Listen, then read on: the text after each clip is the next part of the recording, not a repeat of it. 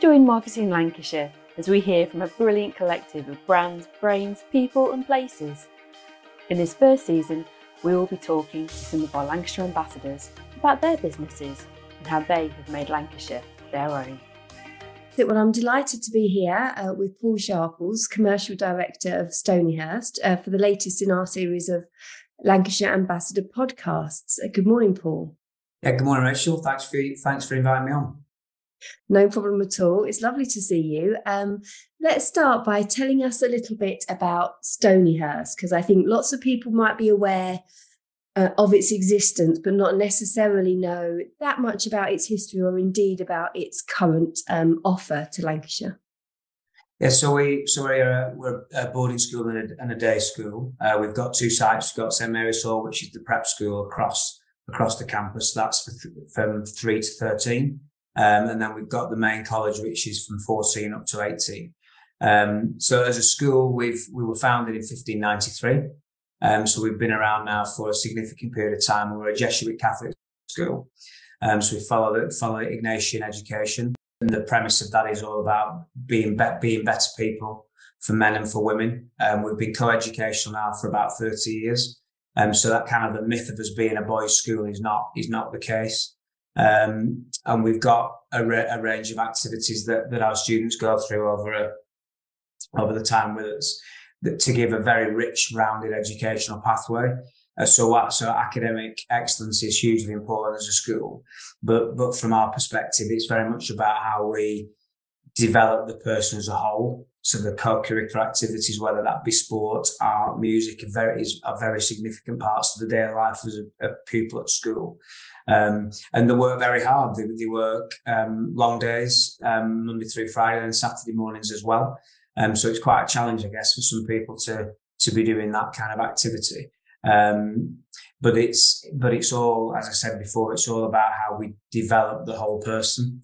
And that resonates as you see the young people developing. I've only been in post it's coming up for about 6 months now. And that's one of the things that I've seen, I guess, as quite a special part of Stonyhurst. Young people develop over that time. And you buy into it, I think, as a staff member within the school. And for me, I certainly have in the short time that I've been in post, I guess, really. From what are we to Lancashire? I think, as you said before, lots of people know that Stonyhurst exists as a school. Do they know much about what's behind the walls? I'm not so sure. And I hope that we were able to kind of show the Marketing Lancashire team a little bit about what we are when you came earlier this year for a look around and to see some of the collections and what we've got from a historic perspective.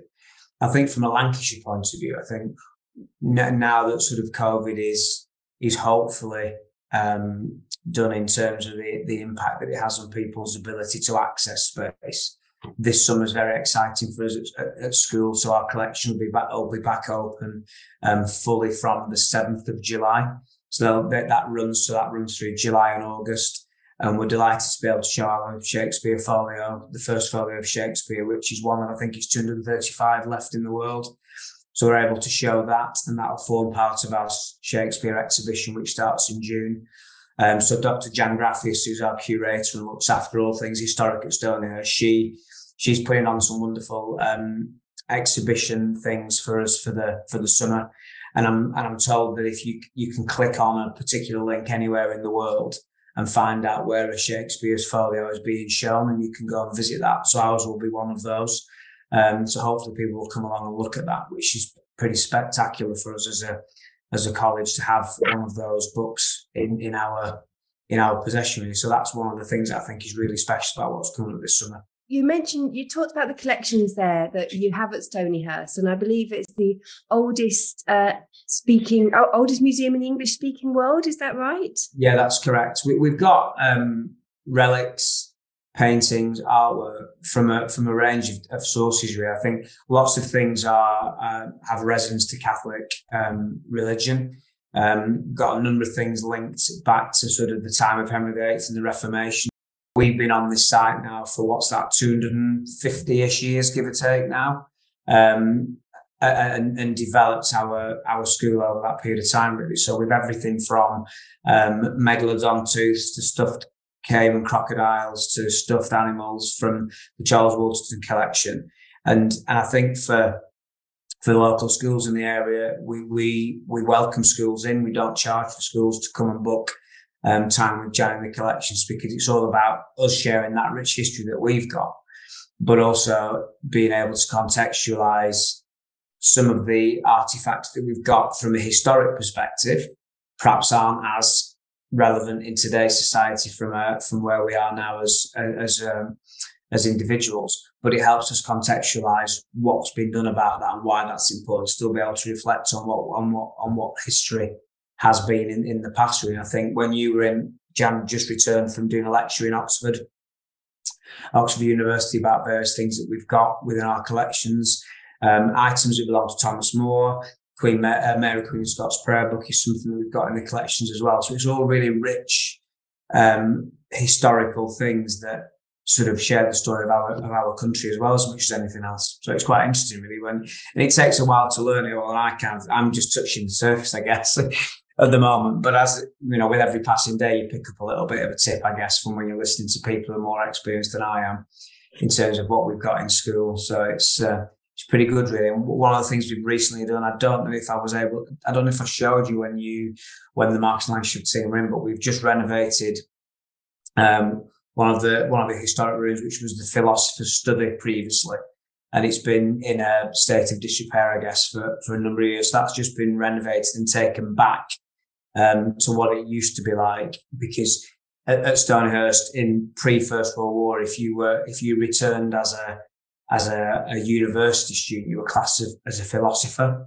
So that room has been redeveloped and rebuilt so we can welcome philosophers back to study subjects beyond A level, because that was the university provision pre-First World War as well. So that's been quite good over these past few weeks. And we've done all that internally as well. So all our craftsmen that work in college, joiners, plumbers, electricians have done all that work under Jan's keen eye.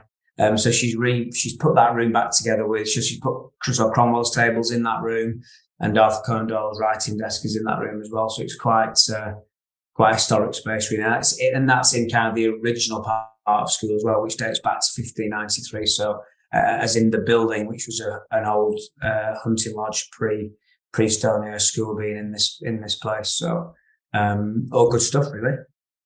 She is incredible, Jan, isn't she? And it's not just the objects that she takes such great care of, but the amazing stories that she's able to tell about them as well.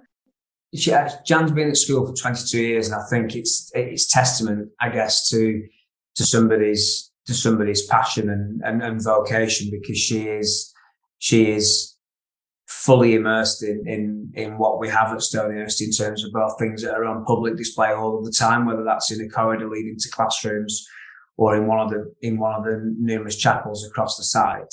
But it's kind of the way that it's looked after and managed and meticulously, really. And, you know, we're first and foremost, we're a school and we're here to educate people. But we're able to use that facility, both the building from a historic perspective and the collections that are under our guardianship. It's for the school to use and to develop. And that's kind of, you know, what a way to teach people about Shakespeare whilst using the First Folio, or indeed a way to teach people about First and Second World Wars by contextualising with the Victoria Cross that we've got in collections from an OS from the Second World War. So it's great to be having those things to keep people in tune with the history of Stonyhurst and its pupils. Yeah, and you talked about developing the full pupil, supporting a full person's development, and you have some very, very impressive alumni from Stonyhurst, don't you? Not just the famous people that we might have all heard of, but also the Victoria Cross winners that you've mentioned. Is it 7 Victoria Cross? Yeah, seven OS were awarded Victoria Cross from various conflicts. We have one in the collections from an OS called Jackman, so that's in the public gallery downstairs. But then up in the original dining hall, which is what we refer to as a top refectory, that's where we display. We've got the seven portraits of the VC recipients in that space there again. But again, I guess that's all part of that kind of long history of Stonyhurst, really, because First and Second World War wise, there are a number of OS that unfortunately lost lives. Again, that's something that helps the headmaster contextualise his remembrance weekend services, because we've got real things that we're able to show people and show students about what that means, both to have been a recipient of a VC and also to be able to have that one in the collections to show people and to sort of link it back to what Stonyhurst has done for the wider community as well, and from that perspective. We talked about, people not necessarily being aware of everything that goes on behind the walls, and they are very impressive walls. I mean, you mentioned our tour and we had an incredible time at Stonyhurst. What are you doing to try and open the school up a little bit more to the local community and also to local businesses? Yeah, I think that's a really good question. I think, COVID has taught us a number of things, hasn't it? And Stonyhurst was not immune from the impacts of COVID, with obviously running a boarding school under lockdown and having to utilise staff in different ways and things like that. But I think what that's done is that's enabled us to be reflective in a number of ways and kind of start from scratch, really. So one of the things that we do in the summer, we welcome a number of students from across the world to study English in our summer language school, which is kind of English language plus loads of fun activities. So we're expecting pre-COVID numbers again this summer, so that'll be exciting. But in terms of the wider reach, we're wanting to open the Power Building to welcome businesses to use us for their kind of strategic away days and leadership, because I firmly believe that kind of in our surroundings, a business can be really quite strategic, because we've got perfectly good rooms that people can enjoy their meetings in and do the kind of the nitty gritty of business and how they're going to move their businesses forward. But then kind of for the afternoon activities, we've got an estate where people can access a space, whether it's public footpaths, whether it's some of our facilities that perhaps are not being used by students that can be used by businesses, that can help kind of reinforce the messaging that directors and business owners have sort of set in the morning. So longer term strategy for us from a commercial perspective is we're looking into how we can develop a business school that supports local businesses from a leadership perspective, but really focusing on the Jesuit profile and all of the words that make up that profile, whether it be compassionate, whether it be prophetic, those types of things are so linked to business. So it's about us using that kind of methodology to help us develop and deliver this similar things to businesses for them to develop their leadership, which in turn develops stability, I guess. So that's kind of a longer term strategy that we're working on at the moment, to develop a business school that lives within Stonyhurst. What that looks like at this stage, we haven't sort of planned it out in its full state at this moment in time, but that's one of the things that we're looking at over the next 2 years probably. So keep your eyes out for that. But in terms of how does a business engage with us, just get in touch. We've spent the past 4 or 5 months testing lots of things at Stonyhurst from a commercial perspective, because school comes first, our students come first, so we have to manage and do these things in the right way. So the wine tasting was something that we did during the Easter holidays. It was attended by 55 people-ish, some parents, some non-parents, some visitors, all that type of stuff. It was a good evening. So the next plan is to do it bigger, to do it better. So I think we're going to try and do that outside if we can in the summer at some point. And then the idea of doing a bit of a walking tour as well, where you take a glass and you wander to a collection that might be linked to somewhere in Italy, and you might be drinking that particular thing from Italy, or something Spanish, or something French, or something English maybe. So watch this space on that. So that'd be quite exciting, I think, to do something along those lines. So we've talked quite a bit about the fantastic history of Stonyhurst. Give me a potted history of Paul Sharples. What was your career trajectory to bring you here to commercial director of Stonyhurst? Yeah, of course. So I started out, worked in hospitality. So I did an apprenticeship at what was then Northcote Manor, so under Craig and Nigel. So I spent 4 years with them there.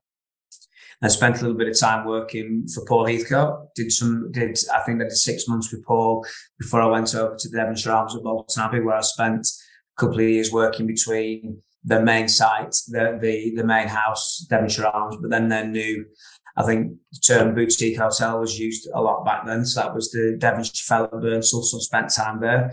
Went back to Northcote for 2 years, worked with Craig from a wine perspective, looking after the cellars and developing my knowledge from that point of view. And then I had an opportunity to step into the world of training and teaching. So I took a post at North Lancashire Training Group. So I worked there for just over 11 years. So I was a hospitality trainer to start with, and then I developed my career through there and finished off. Final role there was team leader, looking after the hospitality and food and drink provision there. And then a position came up to be curriculum manager for hospitality at Blackburn College. So I was there for 5 years. I had a couple of different roles there. I was curriculum facing for the first couple of years, and I went externally facing and looked after our industry links and managed the relationships between the businesses that the college worked with at that time. And then I went to Burnley College. I spent 4 years, just under 4 years at Burnley College. I went there as initially to head up their apprenticeship provision there, which was Themis. And then again, that role morphed and changed a little bit. And I went again externally looking after some of the links with the businesses and developed into a bit of a role supporting our engineering provision at Burnley at that time. And then I saw this role. So I thought, well, I've gone kind of full circle. Lots of people ask me, can you compare Stonyhurst to Burnley or to Blackburn? And you can't really. And that's not a bad thing. By that, I mean, it's, I was very much used to these really modern college buildings that were all straight corridors and painted white and all really clean. And then you come to this quirky building that's got 2,000 rooms and paintings from 300-400 years ago in every room to kind of working out, is this normal? I guess is the kind of the thing from that point of view. But I think what is really key is the experiences, I guess, that I've developed over the different places that I've worked, whether that be hospitality previously or looking after and working with young people and working and developing different teams. I think that's the key thing that makes you be able to do this kind of role, because I guess 70% of my role is working with all these different people, pulling people together to be able to develop and to deliver a commercial product ultimately, from a school's perspective.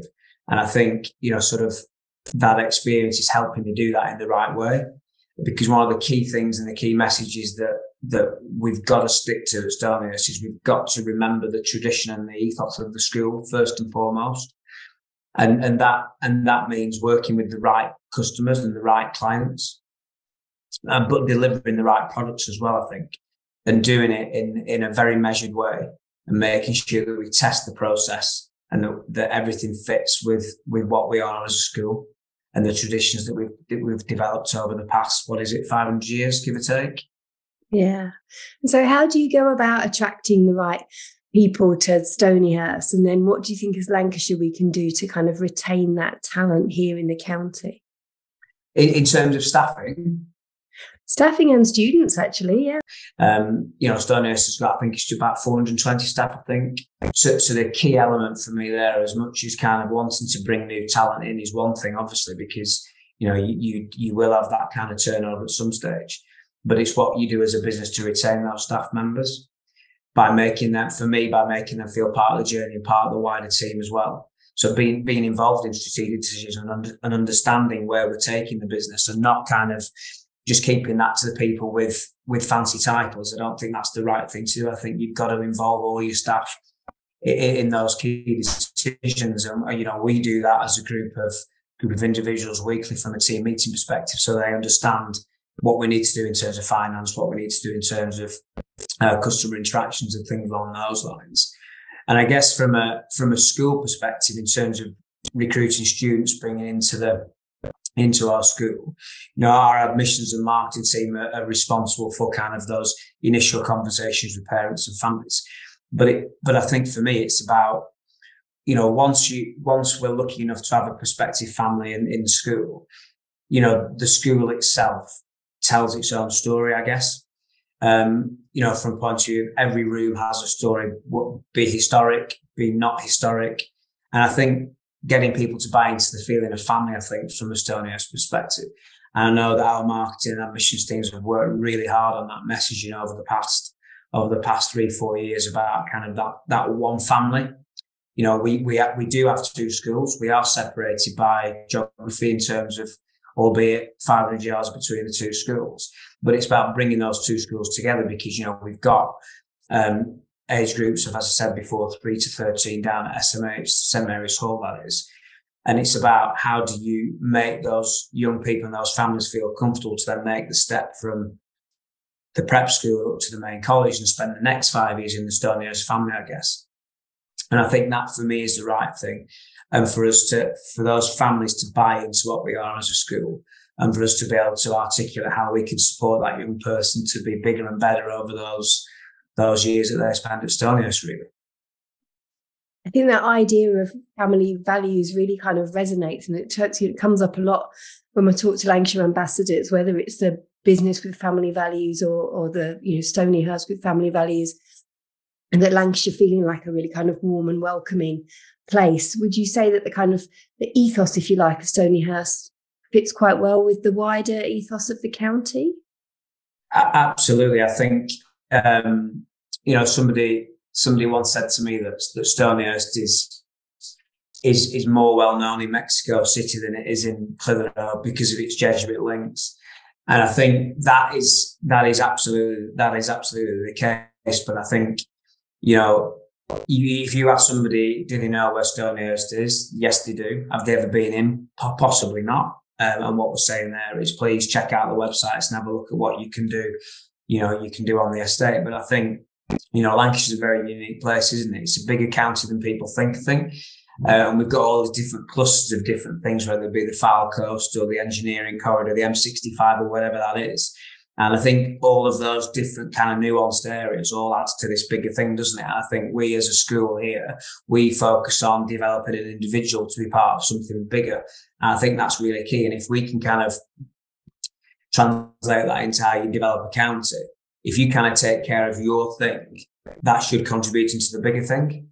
And I think that's evident from Eden Project coming Morecambe. And I mean, that's really exciting. And obviously we're in a position to sort of share some of those stories when we had some colleagues from the LEP came into college back in January. And I think that was really interesting that as a school, we were able to have a conversation with some people from the LEP that we wouldn't ordinarily do. Ordinarily, we wouldn't necessarily have much engagement in LEP because we're not kind of part of that state sector. But I think what it's done for us is it's highlighted some of the developments that are happening in Lancashire that actually we can direct our students to from that broader knowledge of what's going on in the local area. But also, I think from a kind of a regeneration of our county, I think it's really important that people know more broadly what's going on within the county, really. And I think it's that kind of developing that person to be part of the bigger thing is a key message from our perspective.